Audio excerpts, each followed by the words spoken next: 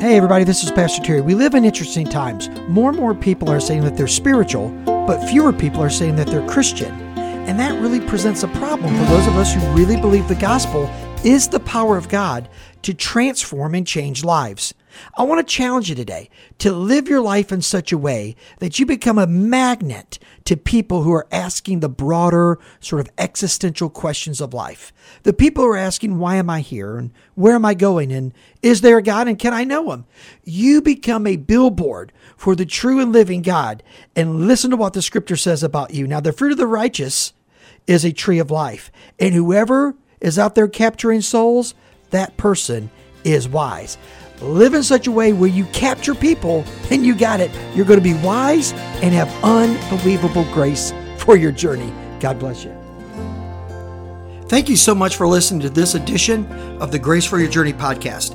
I pray that it has been a blessing and an encouragement to you. Pass it around if you think it would help somebody. And we look forward to you dropping by again for another episode of the Grace for Your Journey podcast.